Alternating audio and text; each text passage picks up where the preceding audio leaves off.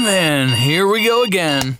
Up early, feed the dog, out the door, traffic, at the office, boss in some kind of mood today, no time for lunch, annoying coworker, no time to relax, bedtime.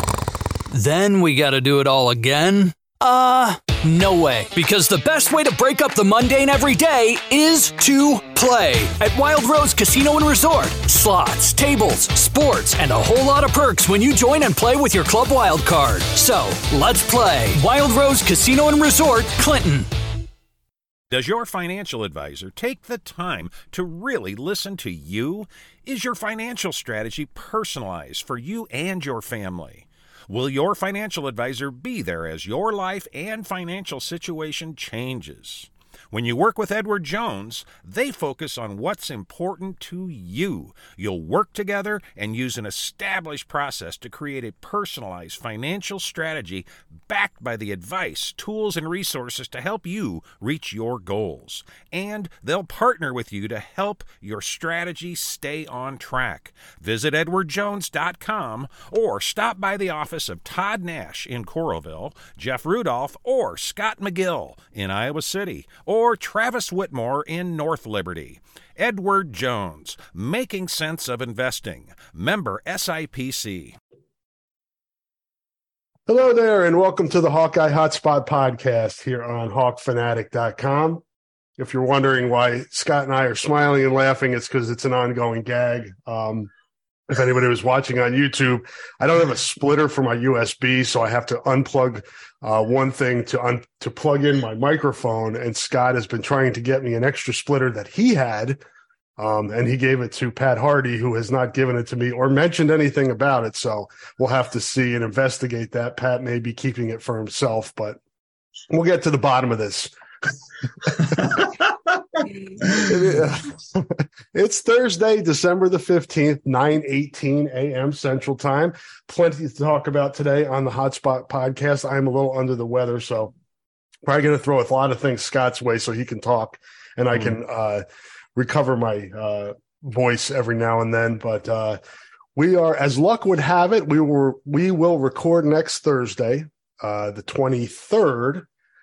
Festivus Eve, so we will hold our Festivus episode until next Thursday with our grievances, and then we will also pick our Big Ten bowl games next Thursday. So a little preview for what we'll have next week before Christmas hits. But today we have plenty on the plate, Scott, and I know you've written a couple more big picture things that I'd like to kind of hit off on the top here, because we'll have plenty of time to dive into Iowa stuff. But I noticed you had a story today that I have not had a chance to read on the future of the bowl system beyond the playoff when it expands. And then you also had a piece the other day that I had a chance to kind of skim through, not read as closely as I would like to, about the Big Ten structure moving forward with divisions.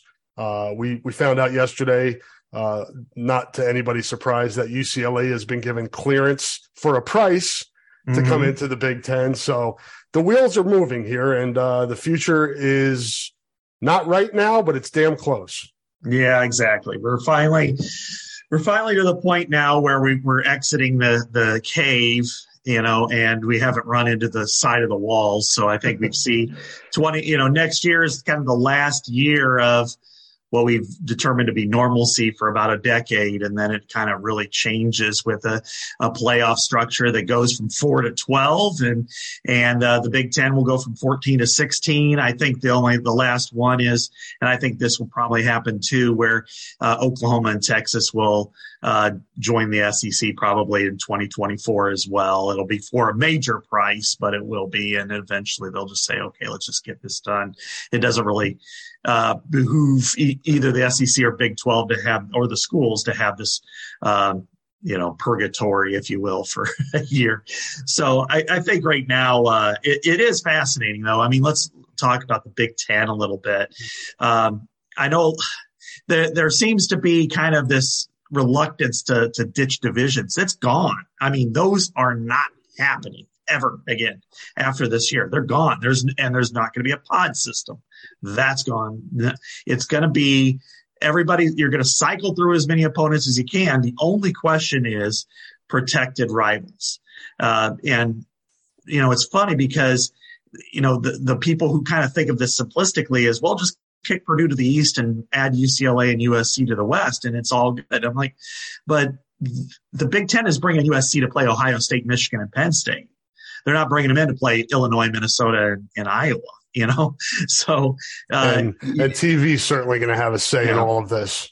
There's a reason why they're paying $8 billion over 7 years, and it all happened after USC joined the fray. So you've got that system. It's what it's going to be is you've got teams like Iowa who want to play 3 rivals every year. You got teams like Michigan who want 2. And then like Penn State, at least with the old AD, it was like, we don't care to play anybody every year. Rutgers and Maryland, I mean, they kind of play each other, but they're not necessarily rivals. They got kind of brought in together.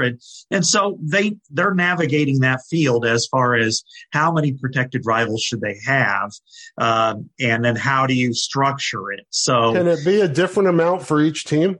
That's what they're looking at right now, Rob. And it's Iowa, like I said, has maybe 3, but then somebody else may have 1. Now, how do you package that in a scheduling model that's fairly balanced? That's going to be the fascinating part. And to me, what makes the most sense is a 3-6-6 method, which we've talked about before, which is everybody has 3 protected rivals, and you cycle through the other 12 teams twice over a 4-year period. Now, what you could do is out of that 24 rivalry block is say 10 of them are sacred. Ohio State, Michigan, Illinois, Northwestern, Iowa, Minnesota. There's about 10, and Iowa has 3 of them that really matter. And then there would be about 14 that either are they're nice. Let's say Illinois, Purdue. That's a good one, or something else like that. Or you decide, let's start this off with a bang and have USC play Ohio State over a 4-year block to start it all off. And then after the end of that 4-year period, you cycle through some of the other ones. You say, well, okay, we're good with, USC is now going to go play Penn State for 4 straight years instead of Ohio State or, and then that way it's kind of like what's going on now with the divisional structure where Indiana and Purdue are, permanent, but then everybody else kind of goes through a 6-year block. And so I think that's probably the way it makes the most sense to structure this. But they still got to work through it. And right now it looks like it'll be February before it gets done. Yeah, it's not an easy task that they have. And trying to make, 16 university athletic departments happy is hard to do. And there's going to have to be some, compromise. There's no doubt about that. And we'll see if Iowa has to compromise. And if it does, where those protected rivalries, which ones will survive to be annual, and which ones will maybe every other year, every 2 years, whatever that the case may be.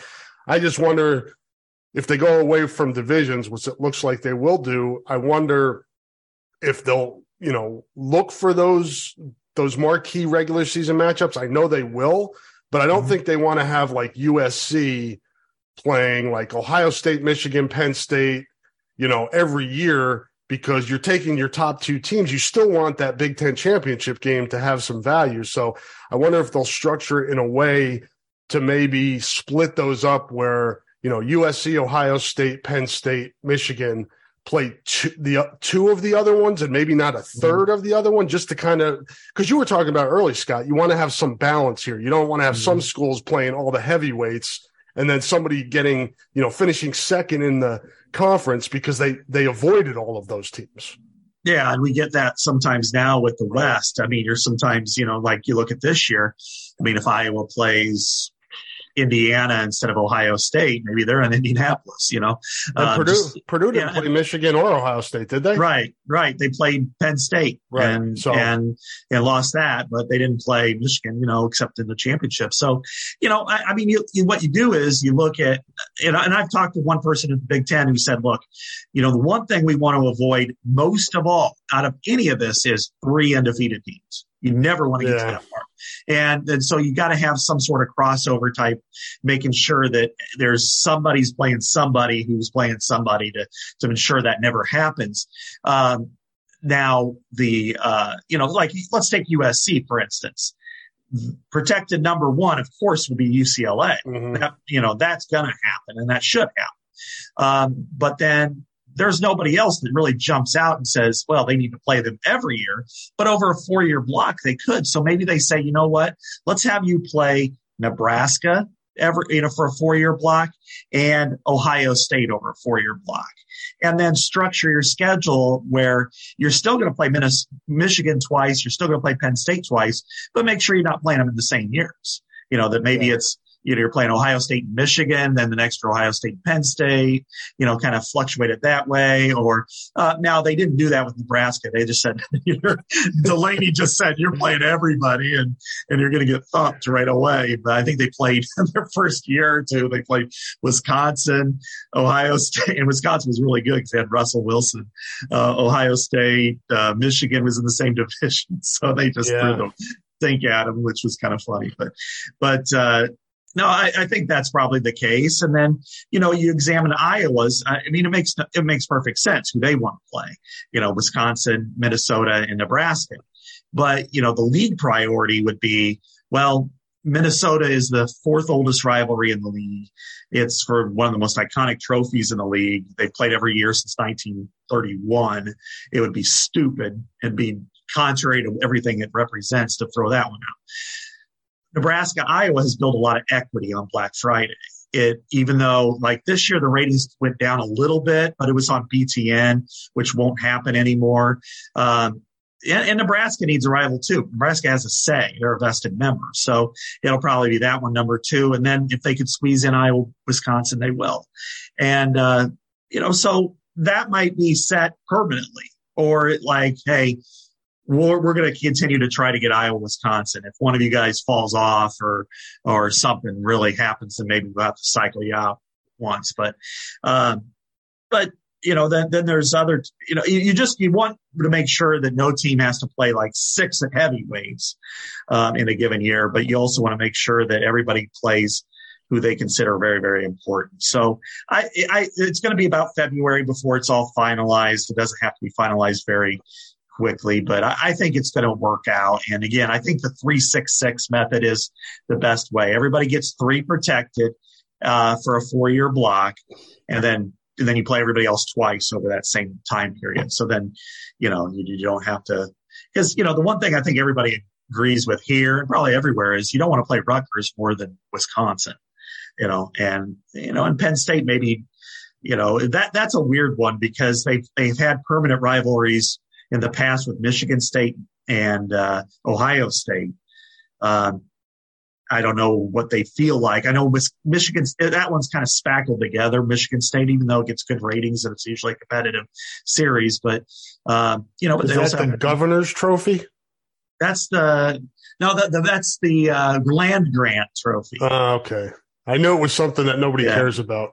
Yeah, that's looks like a pipe organ. It's kind of like one of the sickos trophies, They've got the Governor's Victory Bell with Minnesota, which a few years ago Minnesota won that and it broke it to pieces, which is fitting, I think. But they have a lot of broken trophies up there. But except Floyd, he doesn't go up there except to visit. But so it's all fascinating to me because and then there's some other parts I didn't really get into, but they're going to look for a way to get week 0 involved in the scheduling every year. Yeah. Right now you have to either play an FCS opponent to move it there. You have to play a team either like Hawaii or a team that plays Hawaii to get it in week 0, or you have to play internationally.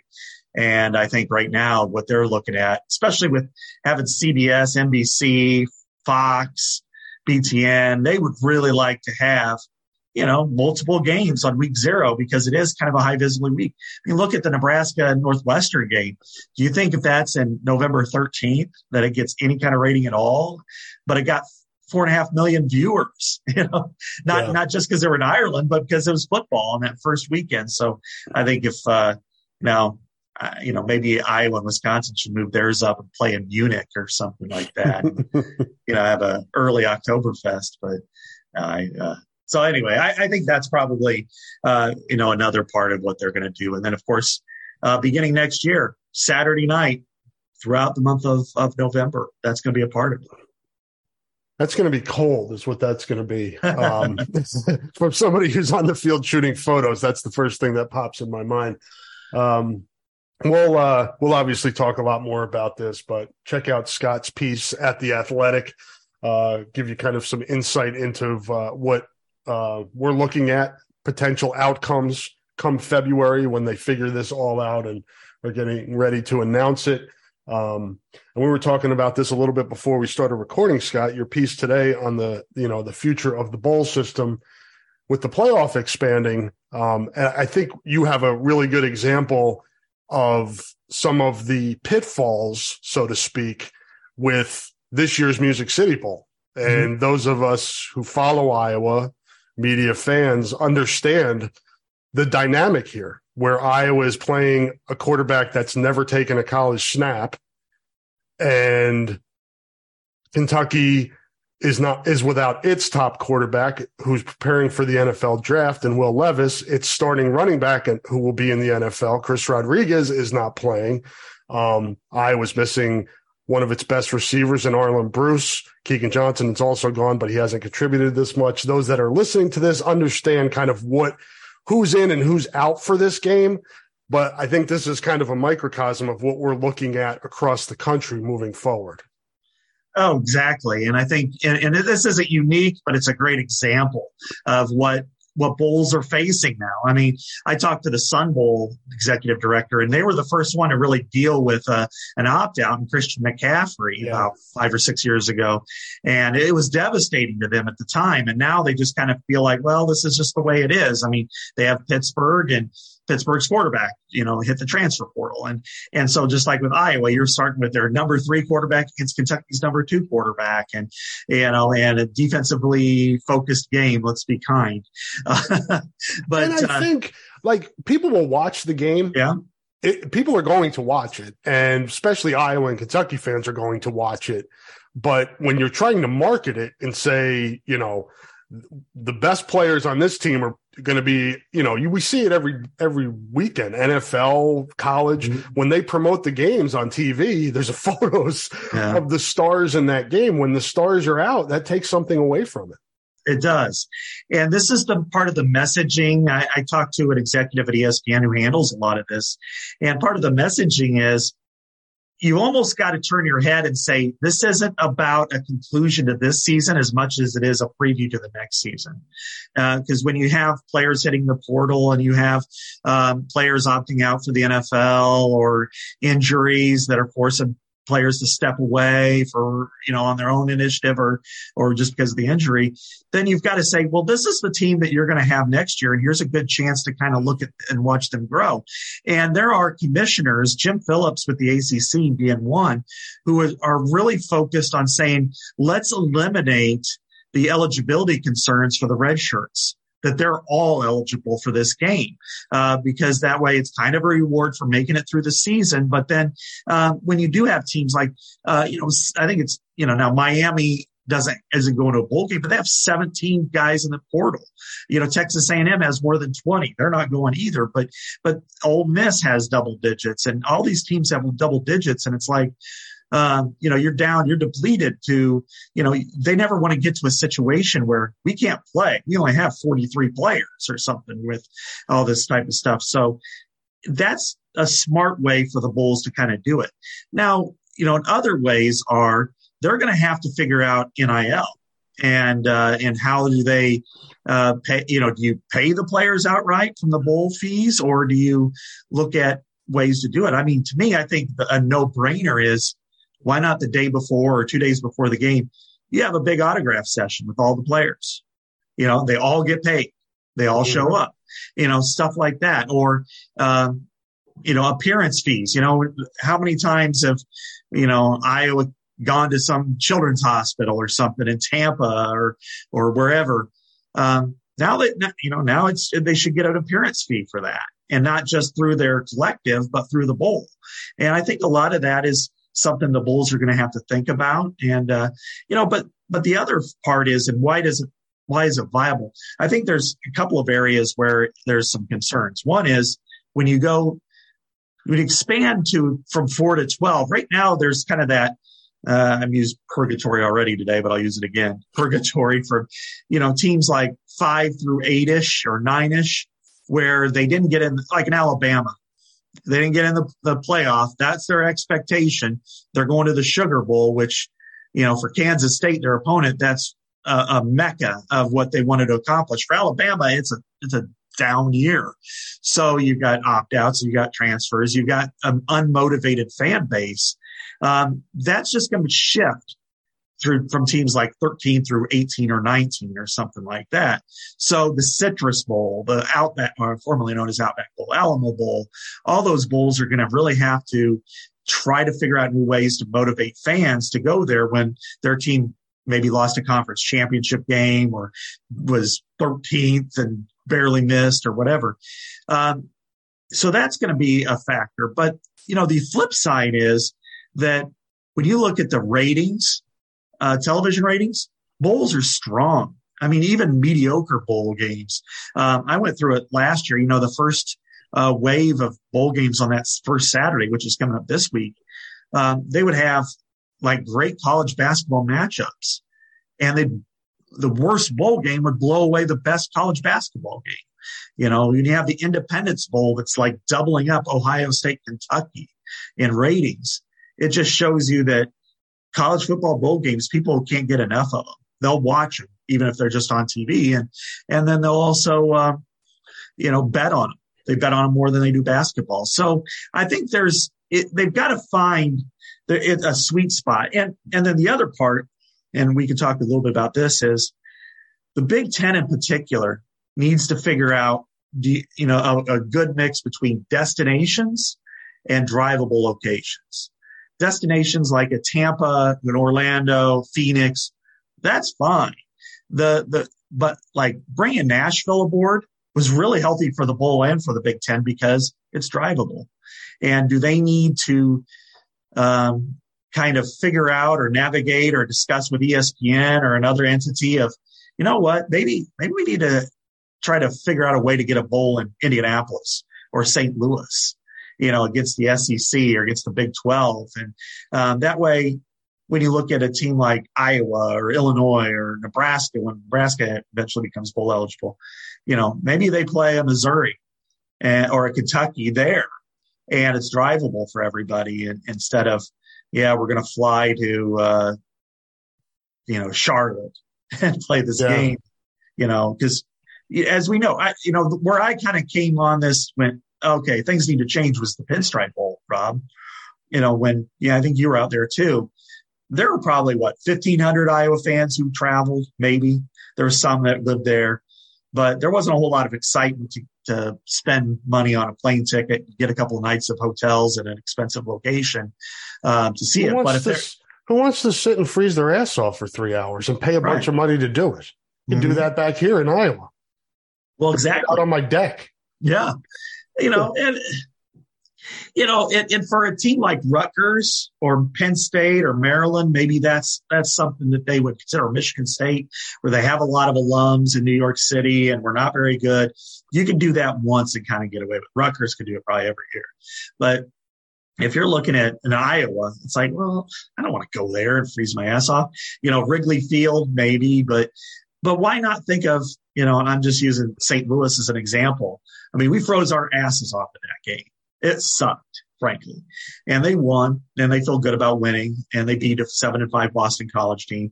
But why not come to St. Louis where it's indoors and it's a drive? And people, fans would drive there. It's like, hey, 4.5 hours from, Iowa City or Cedar Rapids, and you get there. Maybe it's a hotel room for one night, maybe it's 2 nights, but that's a hell of a lot different than hopping in a plane and going to New York and spending $400 or $500 a night on hotel rooms. Yeah, the Charlotte one didn't make sense to me when the Big Ten did.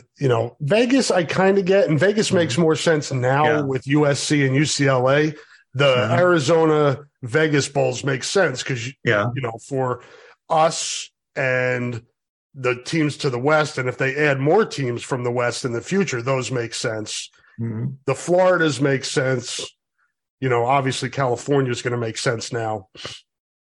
Although Iowa's at Iowa, Big Ten's at a Holiday Bowl. Maybe that switches in the future. But I'm with you. I think if you can get some locations where people can drive to that aren't like the main bowls, that's going to help you at least with attendance. And as you said, if football's on TV, people are going to watch it no matter where you're playing. You can play it in a parking lot. Yeah, exactly. It's December 28th. It's 6:00 at night. And, let's say this year, Iowa versus Arkansas in St. Louis. People are going to watch it. People are going to watch it from the SEC. They're going to watch it from the Big Ten. They're going to watch it locally, of course, and people are going to bet on it. So, the fact that it's 7-5 versus 6-6 is really irrelevant. If you were to have that kind of a matchup or, Illinois versus Missouri or Arkansas, you're going to get 45, 50 plus thousand people showing up. But now, the Charlotte Bowl, it's an every other year bowl along with the Vegas Bowl. So it's not that's not a bad thought, but Maryland is a perfect fit for this year simply because it's going into its old territory and they did it right. And the Mayo's Bowl does a great job with a lot of they're so much more ahead of the curve than every other bowl in so many different ways, from their Mayo bath to their marketing and stuff. But, it's like anything, you just, fans to travel, to spend their money, no matter what their economic situation is, you've got to give them a reason. If Iowa's a good team and they're going to Tampa, they'll flock there, or Orlando or Phoenix or Vegas. I mean, Vegas is a great location for this. But beyond that, when you've got Iowa this year, 7-5, they'll hop in the car and go to Nashville.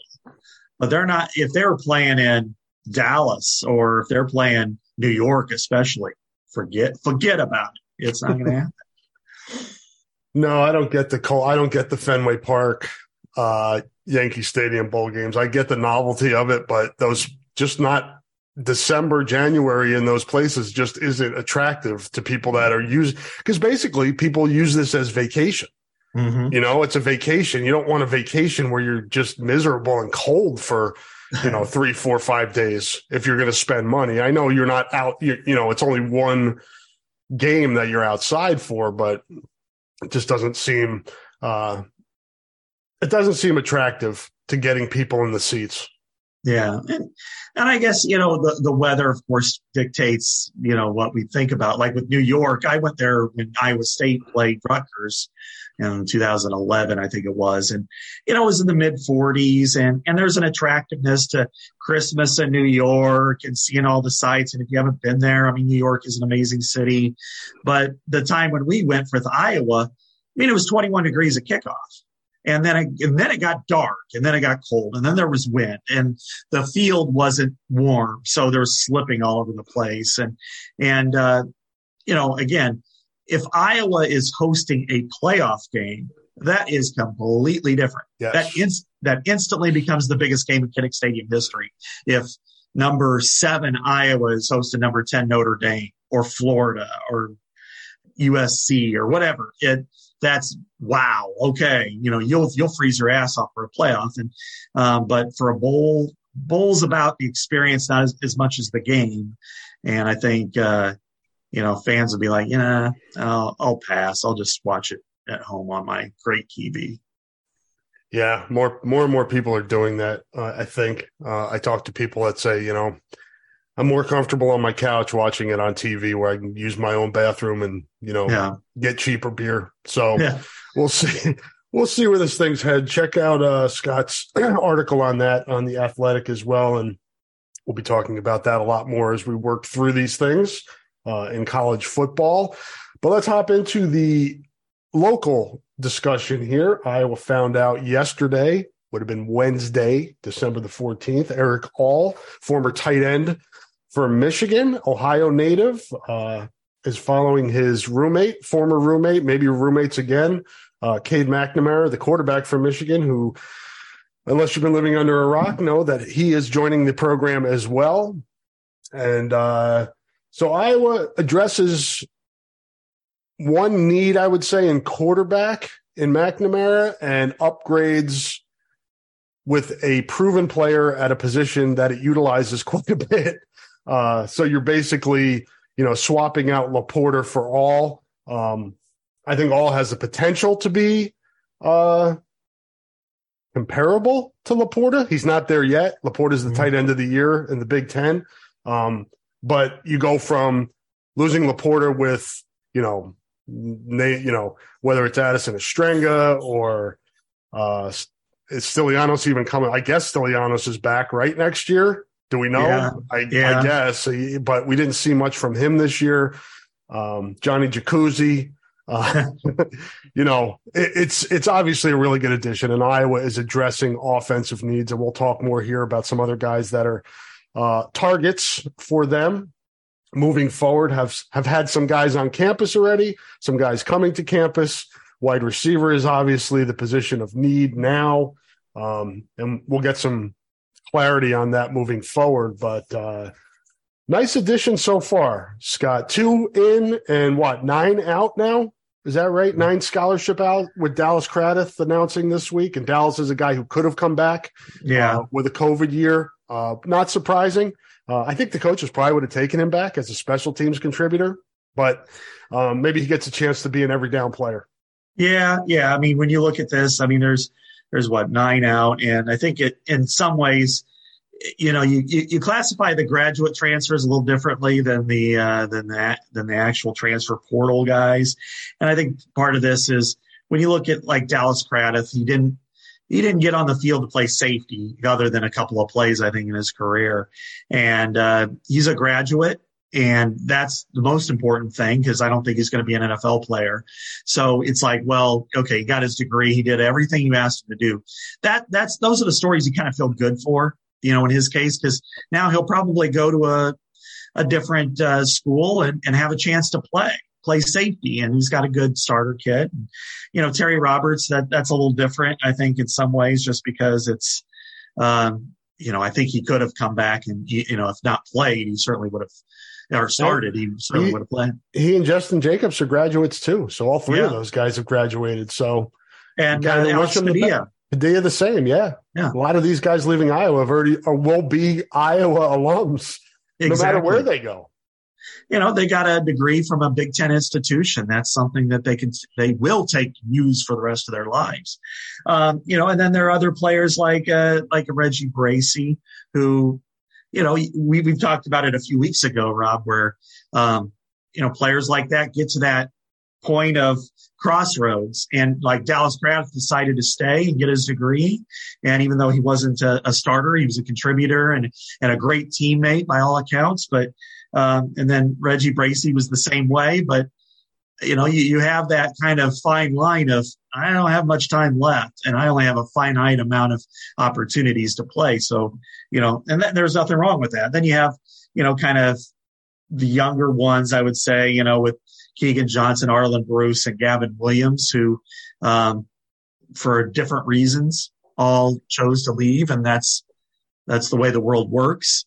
So, one of the things I've tried to highlight a little bit, I don't know that the Iowa fan base is used to this, because some people think the sky's falling. I'm like, Iowa is just right where it is. It's exactly what's going on nationally, with this. So don't think it's unusual here.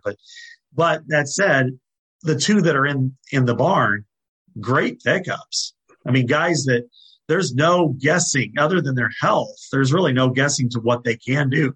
Cade McNamara will start, and he'll be an upgrade at quarterback.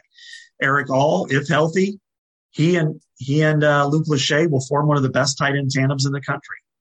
So I think that's strong. And if you consider him less a tight end and more of a pass catcher, then Iowa has significantly upgraded, because, of course, as you said, Sam LaPorta is, one of the 3 to 4 best tight ends in the country, and you're losing him. That's a significant loss. But now you've mitigated that by having somebody who has NFL caliber ability. Yeah, no question. And as you said, this is the new normal.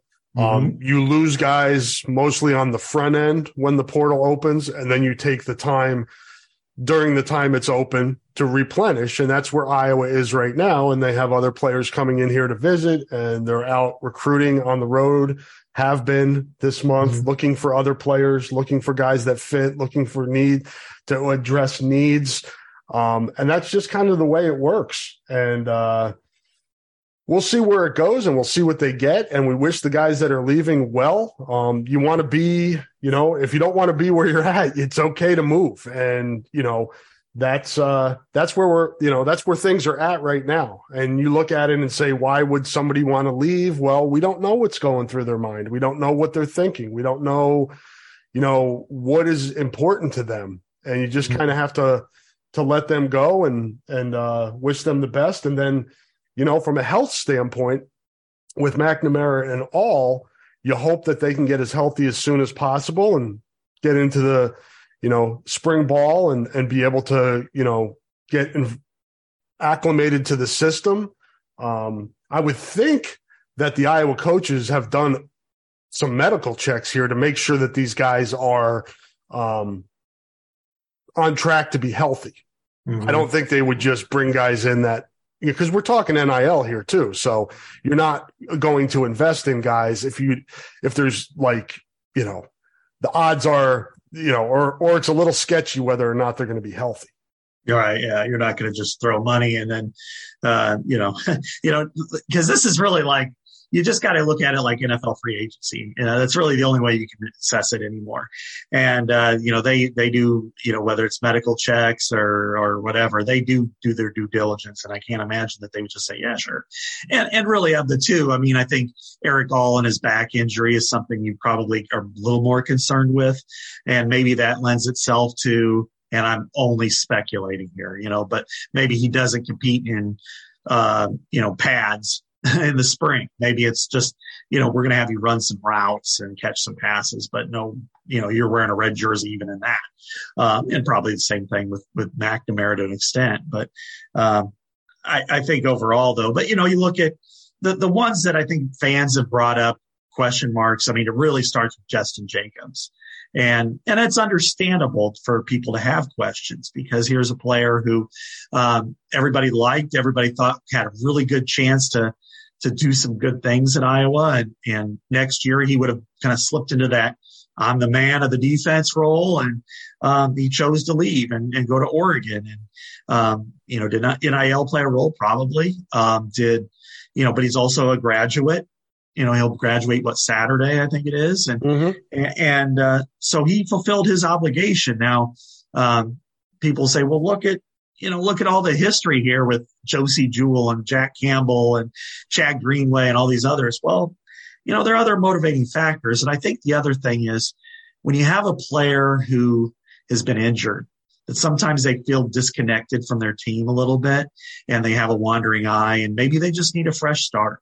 And that's something to also consider here, which is he's not, he's been out, he's been hurt. He really thought, and I think most people believed he was going to be an NFL draft pick this spring. And then when he was out, it was like, well, you haven't really taken that step forward in game action. So, maybe this is his chance to say, all right, well, fresh start. I'm going to a good program. I'm getting a bump financially and I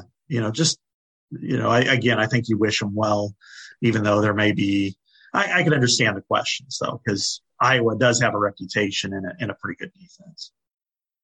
Yes, it does. Oregon is a flashy program. A lot of bells and whistles there and success. It's been a successful program. Couple things, my thoughts on the Justin Jacobs thing. Number one is I don't think, and this is just my opinion, I don't think it's healthy when you have former players that have a platform tweeting at the kid and his dad about nonsense that's pandering to the Iowa fan base that creates a lynch mob type reaction to a kid that's dedicated 4 years of his life to your program. And when you look at it through this lens. Say, and this is like Scott was speculating on, I'm going to speculate on this a little bit. You look at this as free agency. And Justin Jacobs was given 4 years to this program. but you need a quarterback. So you bring in Cade McNamara and give him X number of dollars in NIL. Maybe Jacob says, well, how am I valued in this program? I busted my ass for 4 years. Well, we don't, in our budget, in our free agency budget, so to speak, we don't have we can only give you this much. And another school says, well, we value you more than that. We're going to give you this much. Mm-hmm. That's what, again, speculating. I don't have facts. I'm not throwing out dollar figures, but that's part of this landscape right now. And I don't think it's helpful for a fan base and former players to rally a fan base into trashing on kids for making decisions that help them in life.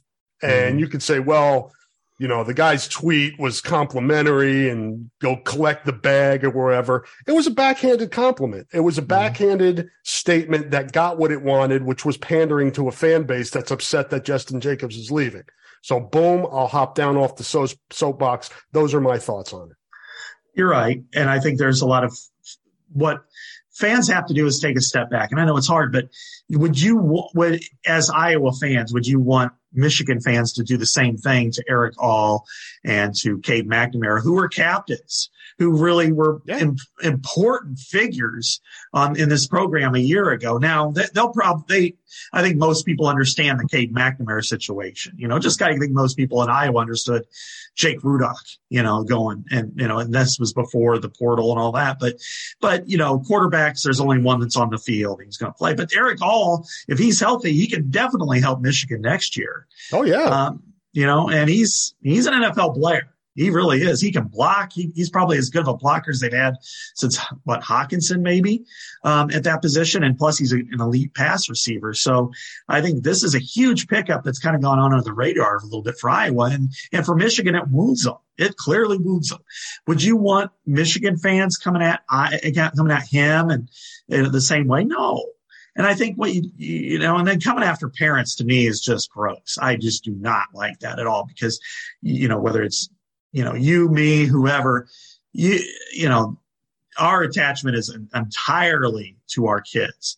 And so that is off limits to the nth degree. Just like if you're coming after me or you, our kids should be off limits. It's just that drives me crazy. So, and it's not a good look. And other players see that on the team. Oh, you view us as a commodity. We're just here to play football. That's it. Shut up and play football. And if we leave, we're nobodies. We're done. We're just, traitors or something like that. No, just let it go. Keegan Johnson, had some things he needed to work through. And, it's best for him to probably get a start somewhere else. And he did. No need to complain. Just say, okay, thanks. Arlen Bruce, I think, if anyone, probably did not fit in what Iowa was doing offensively, or, either he wasn't the right fit for Iowa or Iowa wasn't the right fit for him. That makes perfect sense. Gavin Williams has been nothing but a stand-up young man. He fell to number 3. Hey, he's going to go. But the Justin Jacobs thing is he's a likable guy who's going to go to the NFL. And you know what? The last thing you want is for guys to talk. And then all of a sudden somebody's like, you know what? I saw the way they treated Justin Jacobs and I'm not coming here, because that will happen. Yep. That definitely happens. So, and it happens because, hey, he's from Southwest Ohio and Iowa, and players get recruited there. They talk, coaches talk, players talk. So I would just recommend from now on, just zip it, just move on and be excited about the players that are coming here, not be pissed off or degrade the ones who are leaving. Yes. It's the new system. And I realize there's an adjustment period here for people to become comfortable with what's going on here, because it's so different than what we've grown up with and what we've seen our whole lives. But this is where we are right now. And look at, as Scott said, just look at these people as human beings, not as somebody wearing a number on Saturdays at Kinnick Stadium. They have lives. They have, family they're looking out for, and they're making what they believe is the best decision for them. We've got some other guys that are making the best decisions for them, Scott. At least they hope so. Isaac Tesla visited here last week. He is from Hillsdale College in Michigan, same school that produced Zach Van Valkenburg for Iowa. You spoke last week about how much you liked his film. I also think he would be a good fit here. Seth Anderson, who I think we talked about last week in the podcast, receiver from Charleston Southern. Yeah. Charleston Southern, right? He's and you kind of we're seeing with him kind of the wackiness of this. He's visiting here starting tomorrow, I believe, but Georgia Tech in his hometown of Atlanta offered him this week, and he's at Georgia Tech today. Probably an easy drive for him to do that, and then he comes in here, so he's looking over things. And then there are obviously high school recruits. Iowa, is it Terrell Washington? Yeah, Terrell Washington. Kind of an athlete type out of Texas who was committed to Purdue. We haven't even hit on that. Purdue has a new coach since the last time we talked, with Jeff Brown going to Louisville and Ryan Walters, the defensive coordinator for Illinois, now being at Purdue. So a lot of movement. But I was hard at work trying to replenish the roster here, and it's kind of fascinating, intriguing to see how this is all going to shake out, because it's important, because other teams are adding players. Iowa needs to continue to add players. It is, and I think it's added two humongous pieces, and Iowa needs to add more, both through the portal and through traditional recruiting. It needs to secure its recruiting class, and there's still a big piece out there. In 6 days, you just are hoping and praying, and I'm sure he doesn't even need to fax it. They'll be there to pick it up, in person, whether it's, Terrell Washington is an athlete type who's probably more of a running back, but could fit in different spots. And then, as you said, Seth Anderson, I think would be a great fit, Flipper Anderson's son. Flipper Anderson, if any of you don't know, back in 1989, he still has the NFL single season record for receiving yards with 336 in one game for the Rams.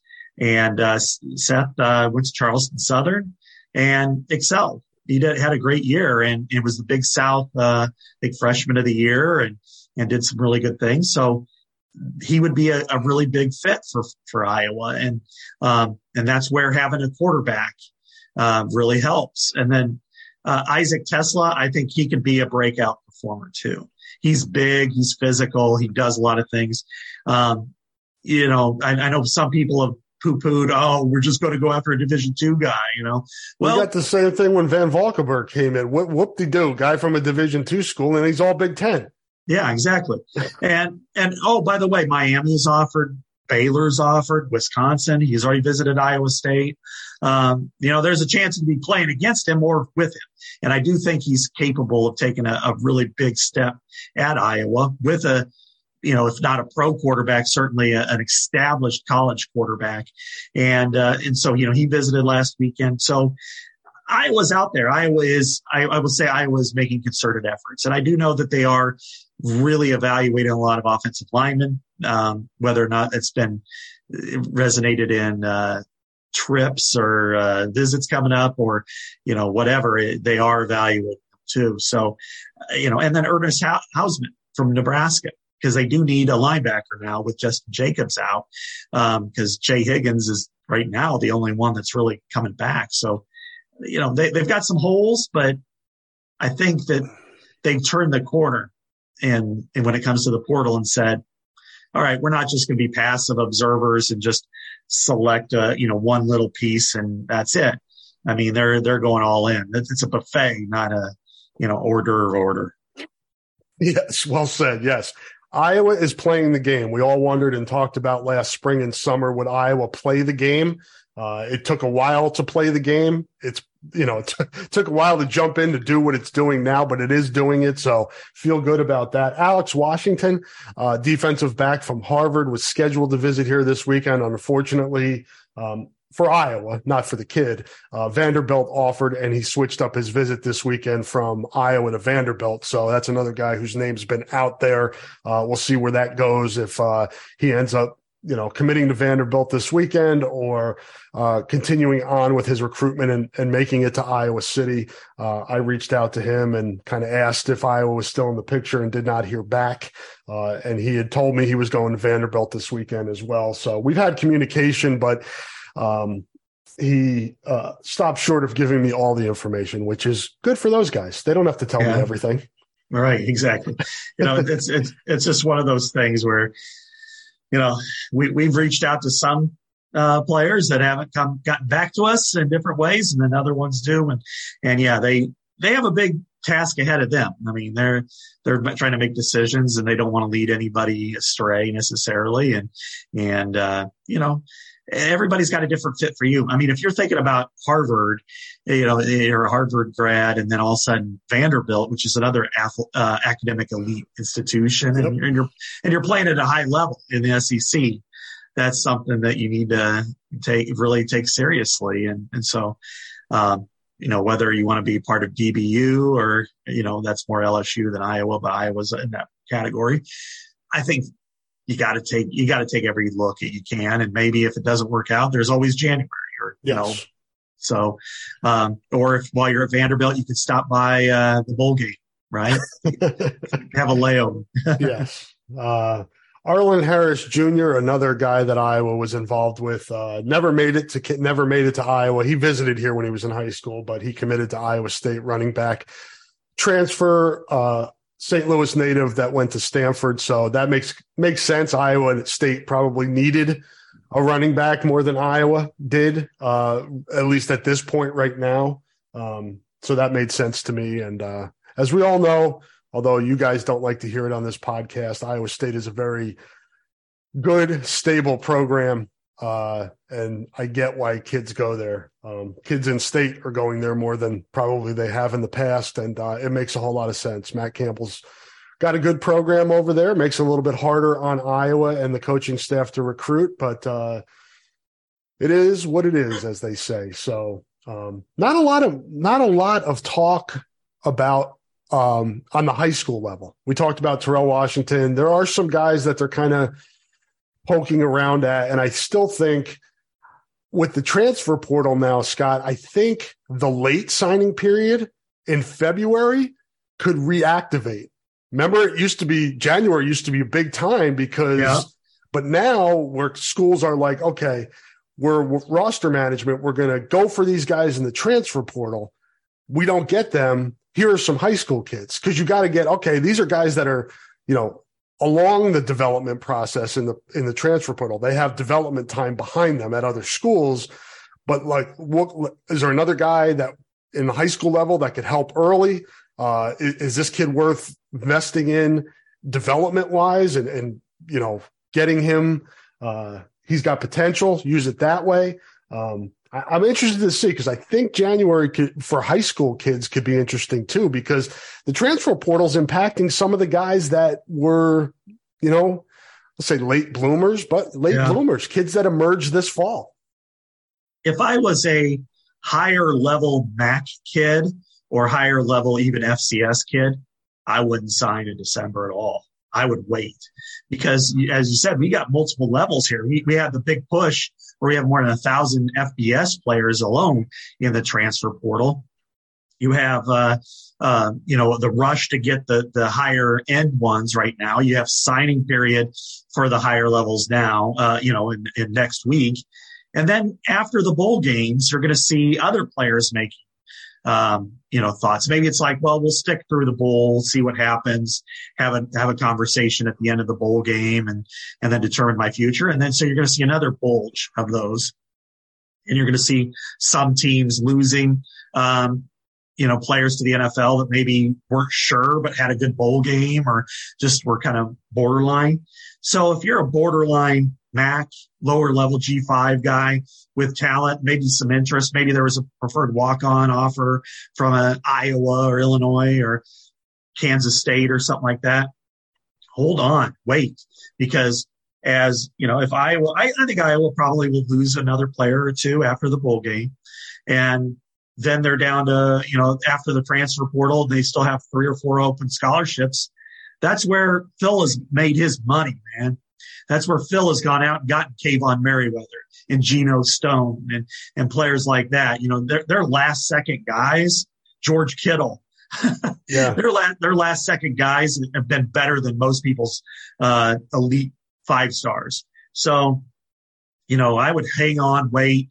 And then, because if you're good enough for a MAC school in December, you're going to be good enough for a MAC school in February. Or, you know, now if you're a guy that you've got one offer and it's Miami of Ohio or it's South Dakota and that's it, and you don't really have, you know, everybody else is like, well, yeah, I guess you can walk on, then sign. Don't risk it. But I think if you've got a chance where, you know, if you're a Desmond King type where you've got like 10, every MAC school wants you, and then you got a couple of Big Ten schools dabbling at you, I'd wait, because as you said, Rob, I think the next month is going to be not as chaotic as this month, but I think it's got a chance to have some real, you know, flexibility for a lot of players. Yeah, no doubt. Recruiting does not sleep. Never. Want to let folks know that support for the podcast comes from Systems Unlimited, celebrating 50 years of providing services to people living with disabilities and mental health needs throughout East Central Iowa. A list of their services and upcoming events can be found at sui.org. That's sui.org. Thank you to Systems Unlimited and all of our sponsors. We're going to hear from a few more now, and Scott and I will be back on the other side to give you the back half of this podcast. Hi, I'm Jim Street, owner of Streets Maintenance. As a licensed, insured, and bonded master plumber, I specialize in all plumbing repairs, including but not limited to water heater and sump pumps to toilet and faucet repairs and replacements. For more information about my business, I'm online at streetsmaintenance.com and Facebook, or give me a call at 400-4483, 400-4483. Oriza Asian Cuisine and Bar is celebrating its 5th year anniversary. Enjoy Chinese, Vietnamese, Thai, and Korean all combined into one menu. Visit 5 Sturgis Corner Drive next to Staples in Iowa City. Open 11 to 10 every day, 365 days a year, or visit online at orizaic.com. Hi, this is AJ Perez, managing partner at Deary Chrysler Dodge Jeep Ram of Waukee and Iowa City. I'm so proud of our team at both locations. We are committed to one thing, giving our customers the absolute best when it comes to service and a car buying experience, the kind of experience that brings you back. What makes us different? We believe at Deary, we don't just sell cars, we help people buy them. And we are back. Thank you to our sponsors. We appreciate their support of the podcast that we're able to bring to you guys 5 days a week. The Hawkeye Hotspot is here on Thursdays. We've got a mailbag on Tuesday, Monday, Wednesday, Friday, the flagship Hawk Fanatic podcast. So we've got something fresh for you every business day of the week. And we have some weekend podcasts too when we have the Rapid Reaction podcast. And we'll have one of those after the bowl game with Jordan Canzeri and Jovan Johnson. And we're working on potentially getting maybe a semi-regular basketball reaction show with a former Hawkeye or two basketball player once we get past football and we're focused mainly on basketball. Although in January, as we just spoke about, we could certainly be focused on football recruiting as well. It's always going to be busy. We'll table the preview of the Music City Bowl maybe we'll have to see. Scott's going down to Nashville that the Thursday right before the game. We'll see if we can slip something in there or sometime that week, and we'll preview the game then, because I want to wait till we get closer to the game so we know everybody who's playing and have a better idea of what that's going to look like. And then, as I said, we'll do our Festivus show next Thursday, and we'll have some basketball to talk about next week as well. Although Iowa is on finals week break this week, so we haven't. Scott and I were at the games Thursday and Sunday. Iowa State win. Disappointing overtime loss to Wisconsin. Fran McCaffrey was on with Anthony Herron on the Sirius show yesterday, the Big Ten show, and he indicated that Chris Murray would be out a couple more weeks. And I think it lines up pretty well, Scott, in terms of what the schedule looked like. I think SEMO is next, and then Eastern Illinois? Yeah, they've got two teams that are just not going to be Saturday and Wednesday of next week. Yeah. This Saturday and then Wednesday. So, and then they get back into Big Ten play with Nebraska on 29th, maybe. Yeah. I don't have it in front of me, but those are the next 3 games, and I think it's smart to get Chris fully healthy. Yeah. Oh, yeah. I mean, you do not want to jeopardize or further injure him. I mean, if you let him heal as long as he can, and even if you got to take an L, to Nebraska or something like that, that's okay. You'll survive that. But what you don't want to do is rush him back, and then all of a sudden it becomes a lingering factor, and you lose a lot of close games because he's not full strength. So you could suck it up and lose or play hard, because they do open Big Ten play with 2 road games. Reopen it up, I should say, Nebraska and at Penn State, and that could be a challenge, no question. But they're all pretty tough teams these days. So, and then Purdue comes on the 5th, right? Indiana.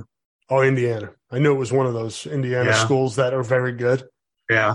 And then you're at Rutgers. They're pretty good. I mean, Maryland and Michigan and Maryland then. And so you've got a lot of different teams coming into play.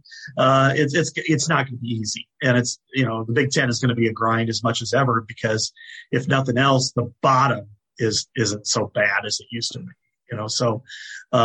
but in watching the games last week, I thought I was really impressed with the way that they played against Iowa State, taking a 15-0 lead, 20-2 lead, just the manner in which they dictated the game, the whole part of the game, and didn't let up and were physical and played great defense, which I think has always been a rarity for Iowa. And then also hit shots and just did it without Chris Murray. I thought that was really impressive. And I think against Wisconsin, they were just too depleted, both with Murray and Aaron Eulis out. It just, Peyton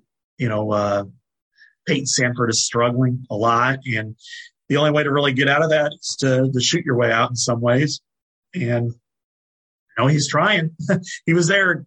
I saw him 2 hours before tip out there with Matt Gatens shoot, trying but as you know, in a skill sport like this, if you're not hitting, it's mental. And that's kind of the case where you think you got it, but then the basket looks so small, whereas other times it looks really big. Yeah, I thought he might break out of the slump a little bit. He hit some mid-range stuff one of the days last week, and then just cannot get consistency with his shot. He is pressing a little bit. You can see some of it is forced. And you can see reactions on his face when he misses the shot. You can see the disappointment on his face, and it has a tendency to snowball. Matt Gatens went through that when he was here, so he can certainly relay and translate to those guys kind of the mental part of it, but we've seen Bohannon go through it. The good shooters go through it. It's just, it's the nature of the game, and Peyton will get his stroke back at some point. I've been impressed with, and I think it's Matt, as far as I know, it's Matt Gatens that's helped Connor McCaffrey with his shot. His shot looks so much better than it has, and it's effective. He's making shots, which is the most important thing, but it looks better, more arc on it. And he's been, he and Patrick have been playing really good. They had a really good week last week for the most part. And it's nice to see. We talked about it before, Scott, but it's pretty nice to have an older guy like Connor McCaffrey. You lose Chris Murray, to be able to put him into the starting lineup, and he guards, 5 positions, which goes under. I love watching Connor play defense. It's amazing to watch. He'll play a point guard, and then the next trip down, he's playing the center. So fun to watch. Yeah, he's always been that floor general, coach on the floor type. But, to see now that he's healthy, he's had, the hip surgeries last year, shoulder issues in the past that have really hurt him. I think shooting the ball, and not only that, but just getting his whole body into a shot, that now he's, more arc, as he said, it's not as flat as some of his outside shots as were before. And he and Patrick combined for 68 points in that 2-game stretch. I think they had 41 on Sunday against Wisconsin. They are taking steps forward, and it's really neat to see. And Connor is, we've seen there's been some really good players at Iowa who are going to make exceptional coaches. Matt Gatens, I think, is on that fast track. Jeff Warner certainly is. Dean Oliver, who coached against Iowa the other day, and the list is, on and on. Connor McCaffrey will be a head coach at a high-level institution, and he will be a successful one. He may even win a Final Four.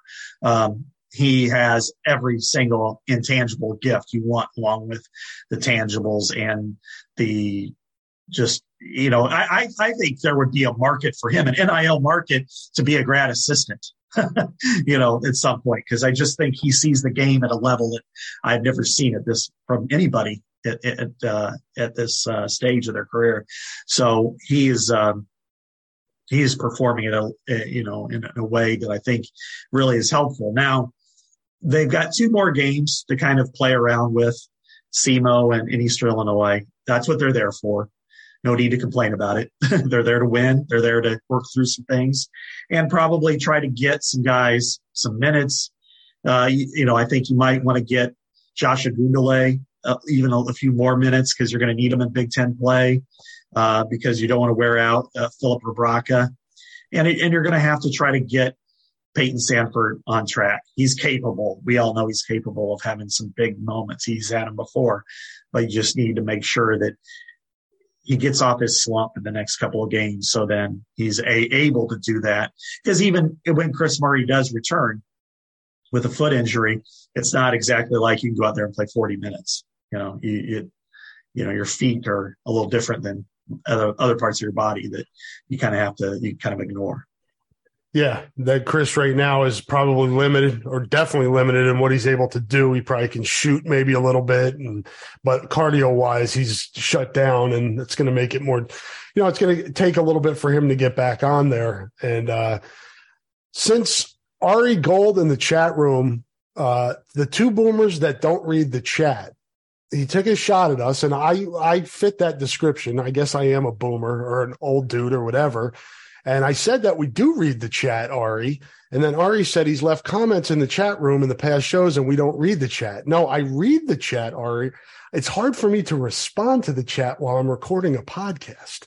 The chat room is for you guys to converse. If you have a question in there, I'll try to get to it and I can answer it on the podcast, or Scott will answer it. But we are reading the chat. It's just hard for us to chat and pod at the same time. So There's your answer. That's why I didn't answer your question on the chat. In the chat, I answered it on the podcast. So there you go. Okay. So 1-2 last week for the men's team. That not ideal, not what you want, but I almost say Duke, the Duke game. It's Duke in New York. The Wisconsin game, I never put a ton of stock in because it's such a different style. And if Wisconsin is allowed to grab and clutch and restrict movement on a team like Iowa, it's difficult to win. I'm not blaming the officials. It's just the way certain teams play in this conference, Michigan State, where you do it so much, you grab and clutch and hold and restrict movement, that the referees can't call it all. They call some, but they can't call it all. And Iowa's had a trouble with Wisconsin being able to combat that, Michigan State as well. But I didn't look at Sunday's game and say, oh crap, Iowa's in trouble. It was an Iowa-Wisconsin game. If Iowa would have had Ulis and Chris Murray, I think I would have probably been more concerned. But starting out without those two, two of your starters.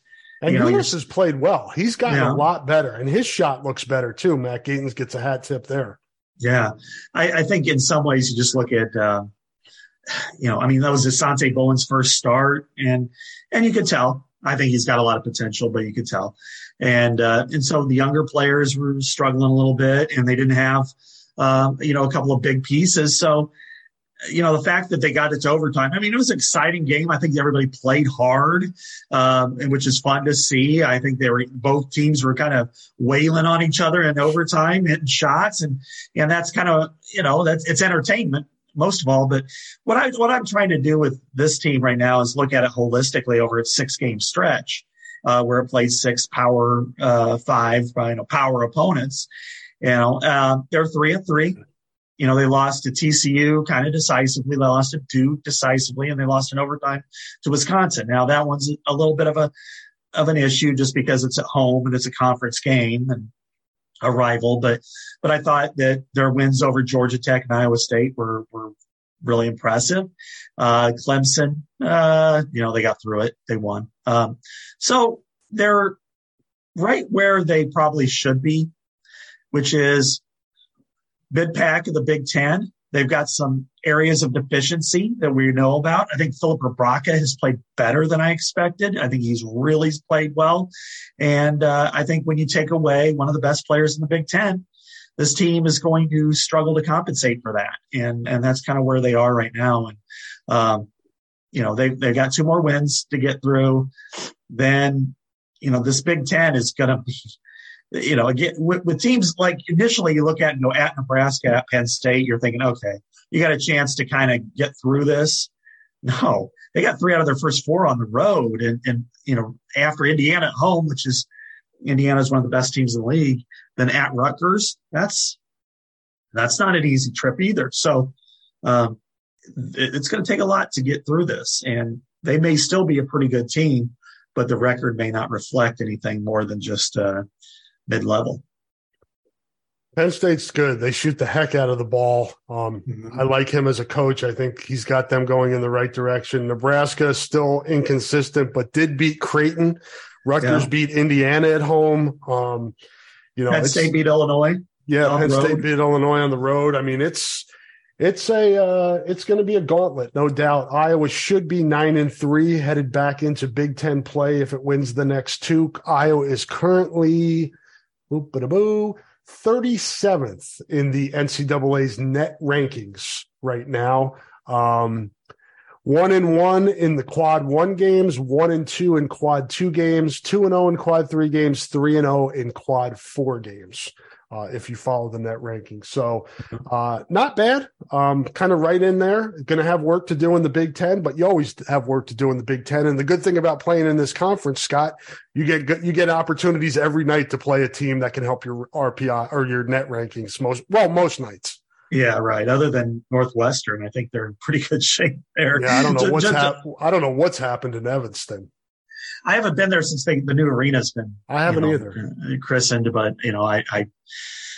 you wonder how much longer they could take that. I mean, I know they really like Chris Collins, but you can only live on that first tournament for so long, and then it's time to move on. And you're in a prime recruiting area, and they should be better than what they are. Yeah, Northwestern basketball and football has fallen back to the old depths of despair. Yeah, exactly. And I think, and I certainly know Fitz is a great coach. Yes. Chris Collins has done a nice job, but at some point you got to take that step forward and be competitive year in and year out. Not necessarily in the tournament every year, but you certainly got to be competitive for the tournament or the NIT on an annual basis, and they're not. But the tough part is for Iowa, if this thing with Chris Murray lingers, you're playing teams where you might lose by 4 to 5 points every night. And even though you're just as good as they are, but it does take players to win games. You can say next man in all you want, but there aren't very many Chris Murrays in college basketball, and certainly not in the Big Ten. So, and you'll need them because, the things that kind of pop up, although one of the off-season guys, Amiak or whatever that is available again. So, but their post play is going to be, they're going to have to compensate for that. And, cause again, Rebraca is going to get worn down. He's going to get in foul trouble at some point, and you're going to have somebody like a Gundele step in, or it could be a really tough go at times.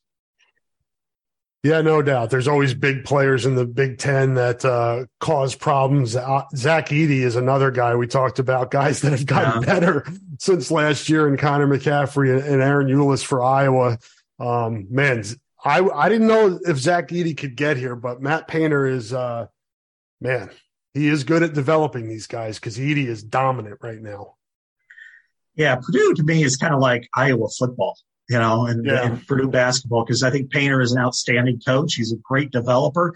He has a scheme and a style that he coaches to. And generally they're, every now and then they'll kind of fall back, but generally they are a very competitive team, and it's certainly a tough out. And so I think this is indicative of him, and lucky for Iowa, they only play Purdue once, and it's over there. So now, granted, they've struggled against it for a while, and then they won the Big Ten tournament against Purdue last year. But I think, overall they lose Travion Williams and Jaden Ivey, and they're still kick ass. I mean, that's a heck of a program. Yeah. Number one.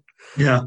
So, that's the thing with this league. I mean, it's just, I usually, kind of almost roll my eyes because I hear it every year. Oh yeah, we're the best league in the country. But, the best league in the country doesn't necessarily mean that they're going to win the national title or get 3 teams to the Final Four. But what it means is the team 14 is good enough to really hang with teams 2, 3, and 4, or in this case, probably team 13 is that good, which means that you go on the road and you're playing Nebraska and you're thinking, okay, you should be able to, even if you have a rough night, you still should be able to win by 8 and move on. You're like, oh crap, we can't do that. You can't play bad and lose. You're going to lose. So they're going to lose some games in the Big Ten, folks. They're going to lose a few games decisively, and they might even lose a game or 2 in February, and it's not considered a fade. But you're just going to have to ride it, because if you can get through this, and if Iowa can win 11, 12 games even in the Big Ten, they're going to be a damn dangerous team in the tournament. They might actually get to the Sweet 16. So I think you're going to have to have some patience and not as many knee-jerk reactions. And I know it's like telling my cat to get down out of the Christmas tree, but it's the same thing. Iowa women are 2-0 in the Big Ten. Wins against Wisconsin, and then they beat Minnesota on Saturday night, I believe it was, at Carver Hawkeye Arena. We talked last week in last week's pod about the win against Iowa State on Wednesday. So Iowa gets the winner sweep, at least in terms of wrestling, women's and men's basketball, over Iowa State.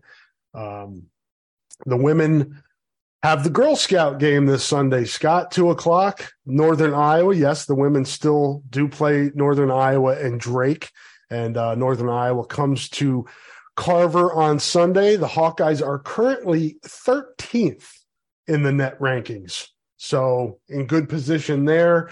I think this team's going to be better for the difficult schedule that it's played early in the season, and I don't worry about the losses that it has to this point, because I think it's gearing up for March, which it needs to do. It learned some lessons last year in March. And I think they've got the focus where it needs to be right now. They have, arguably the best player in the country.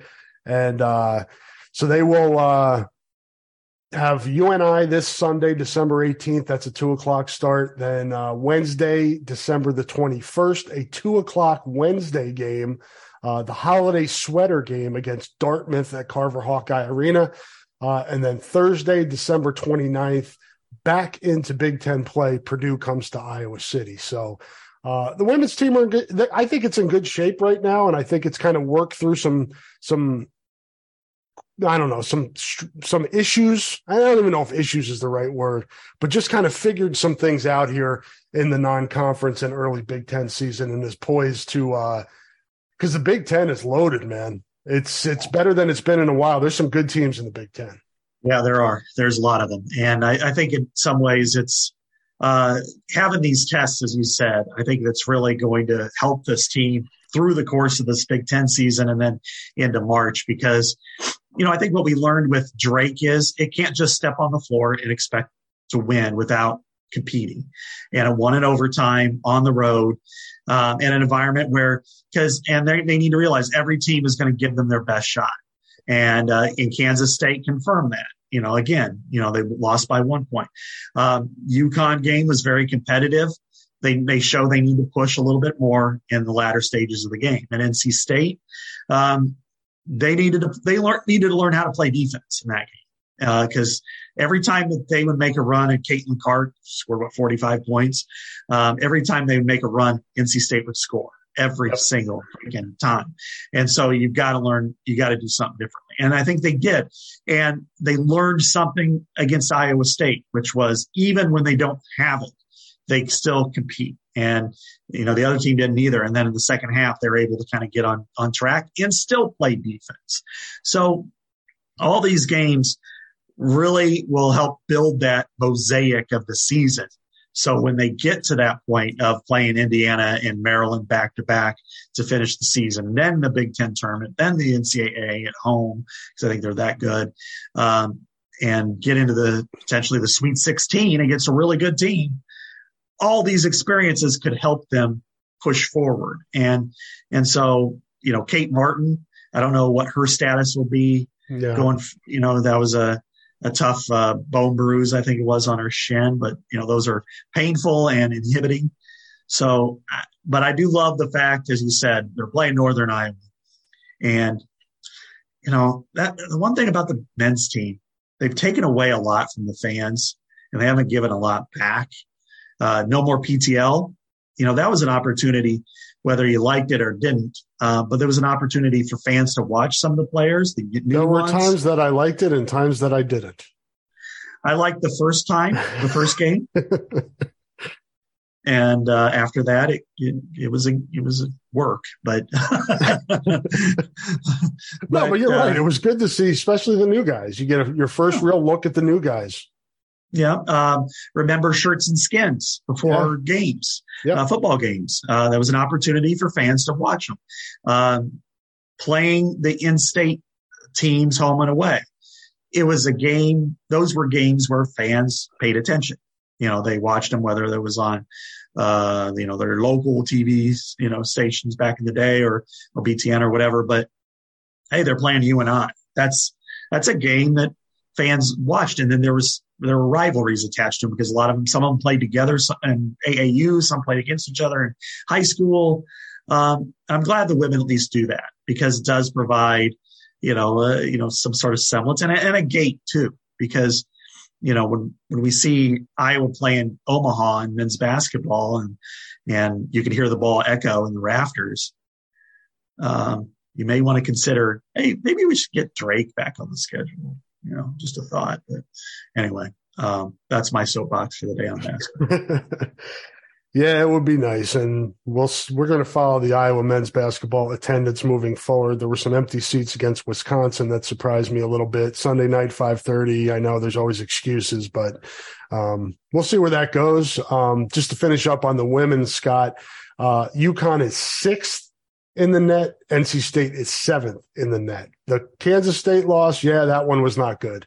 44th Kansas State is in the net, although it is 9-2. It just hasn't really played anybody other than Iowa, which is why it's down there. But no egregious losses on the women's schedule. So still control destiny, get into that area where you can host the first 2 rounds and go from there. Wrestling side, we'll finish up with that.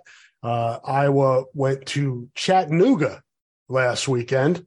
So had a team down in Tennessee, early in the month, waiting for one later in the month, but, won that one handily, at Chattanooga. Has the Soldier Salute. That is at Extreme Arena on Thursday, the 29th, Friday, the 30th. Go check that out. I'm sure tickets are still available for that deal, that tournament. And then hop into Big Ten play on Friday, January 6th against Illinois. But traditionally kind of a slower kind of time of year for wrestling with, finals going on. And, they kind of front load the schedule, then kind of taper it a little bit in December and then hop back in January. Yeah, exactly. And that's the interesting part of wrestling is, there used to be the Midlands tournament was kind of a big deal over Christmas break, and now it's no longer there. So I don't know if this kind of fills that vacuum or not.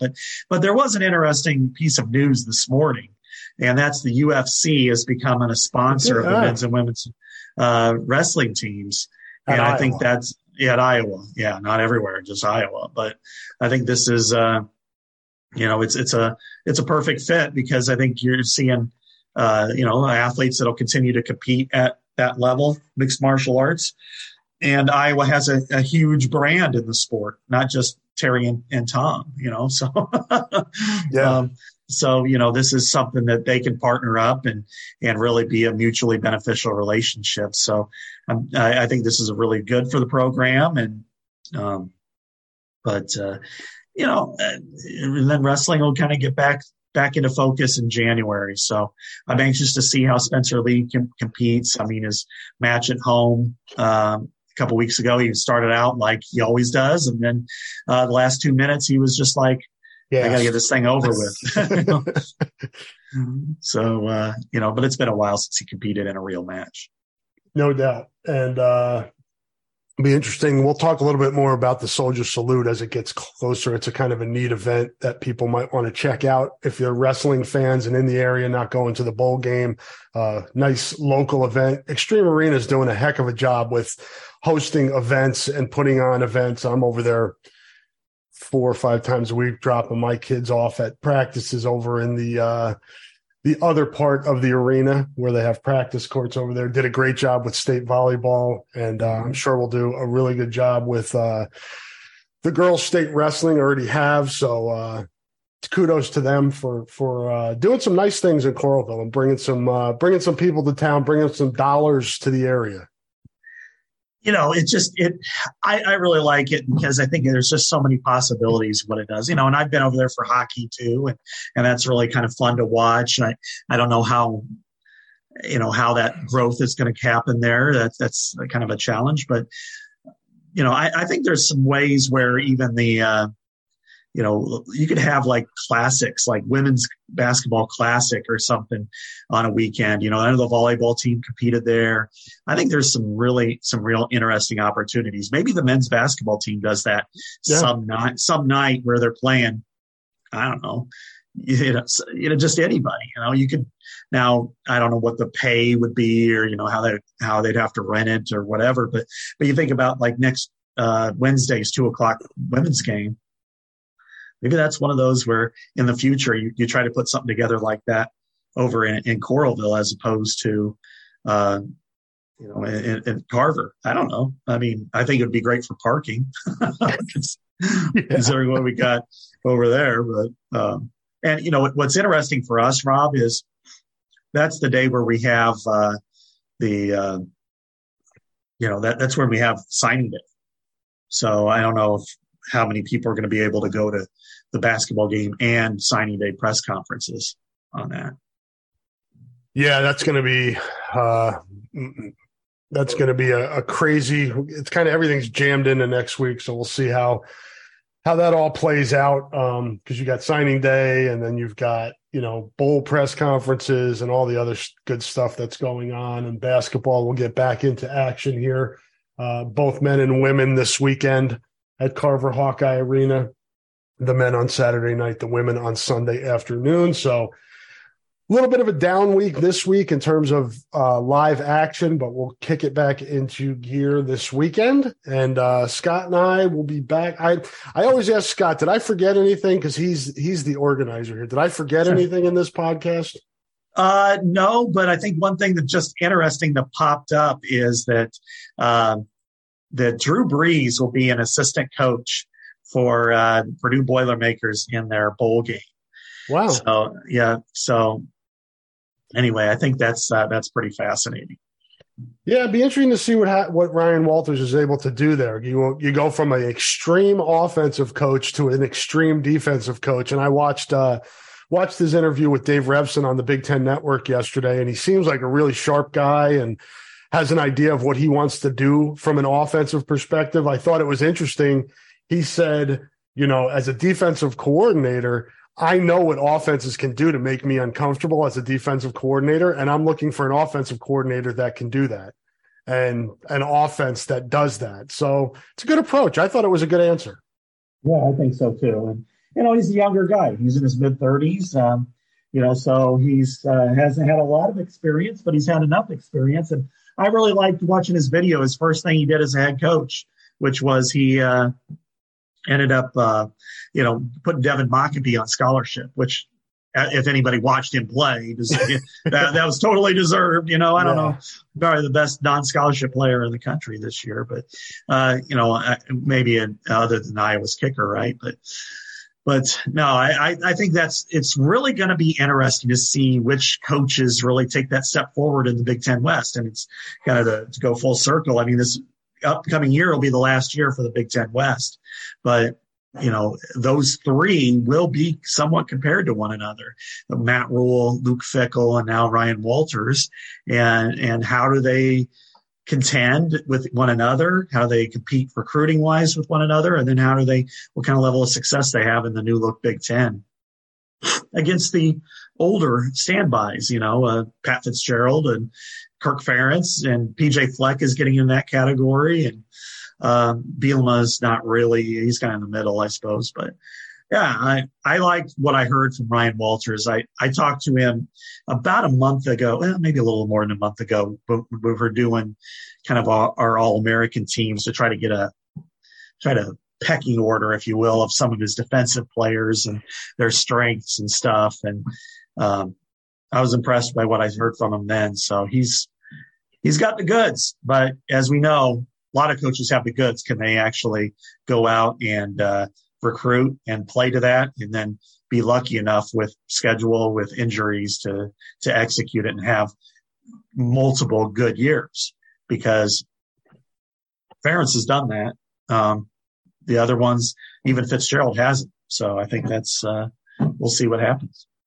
Yep, should be a fun year next year in the Big Ten West, likely the last year of the division, but get new guys, new blood in the division, guys with pretty good track records, and see where we go from there. Scott and I will be back next Thursday for our Festivus episode and also catch up on any goings-on in Iowa athletics, and there are always goings-on in Iowa athletics to talk about, and we'll be back next week to talk about that. Thank you, everybody, for listening.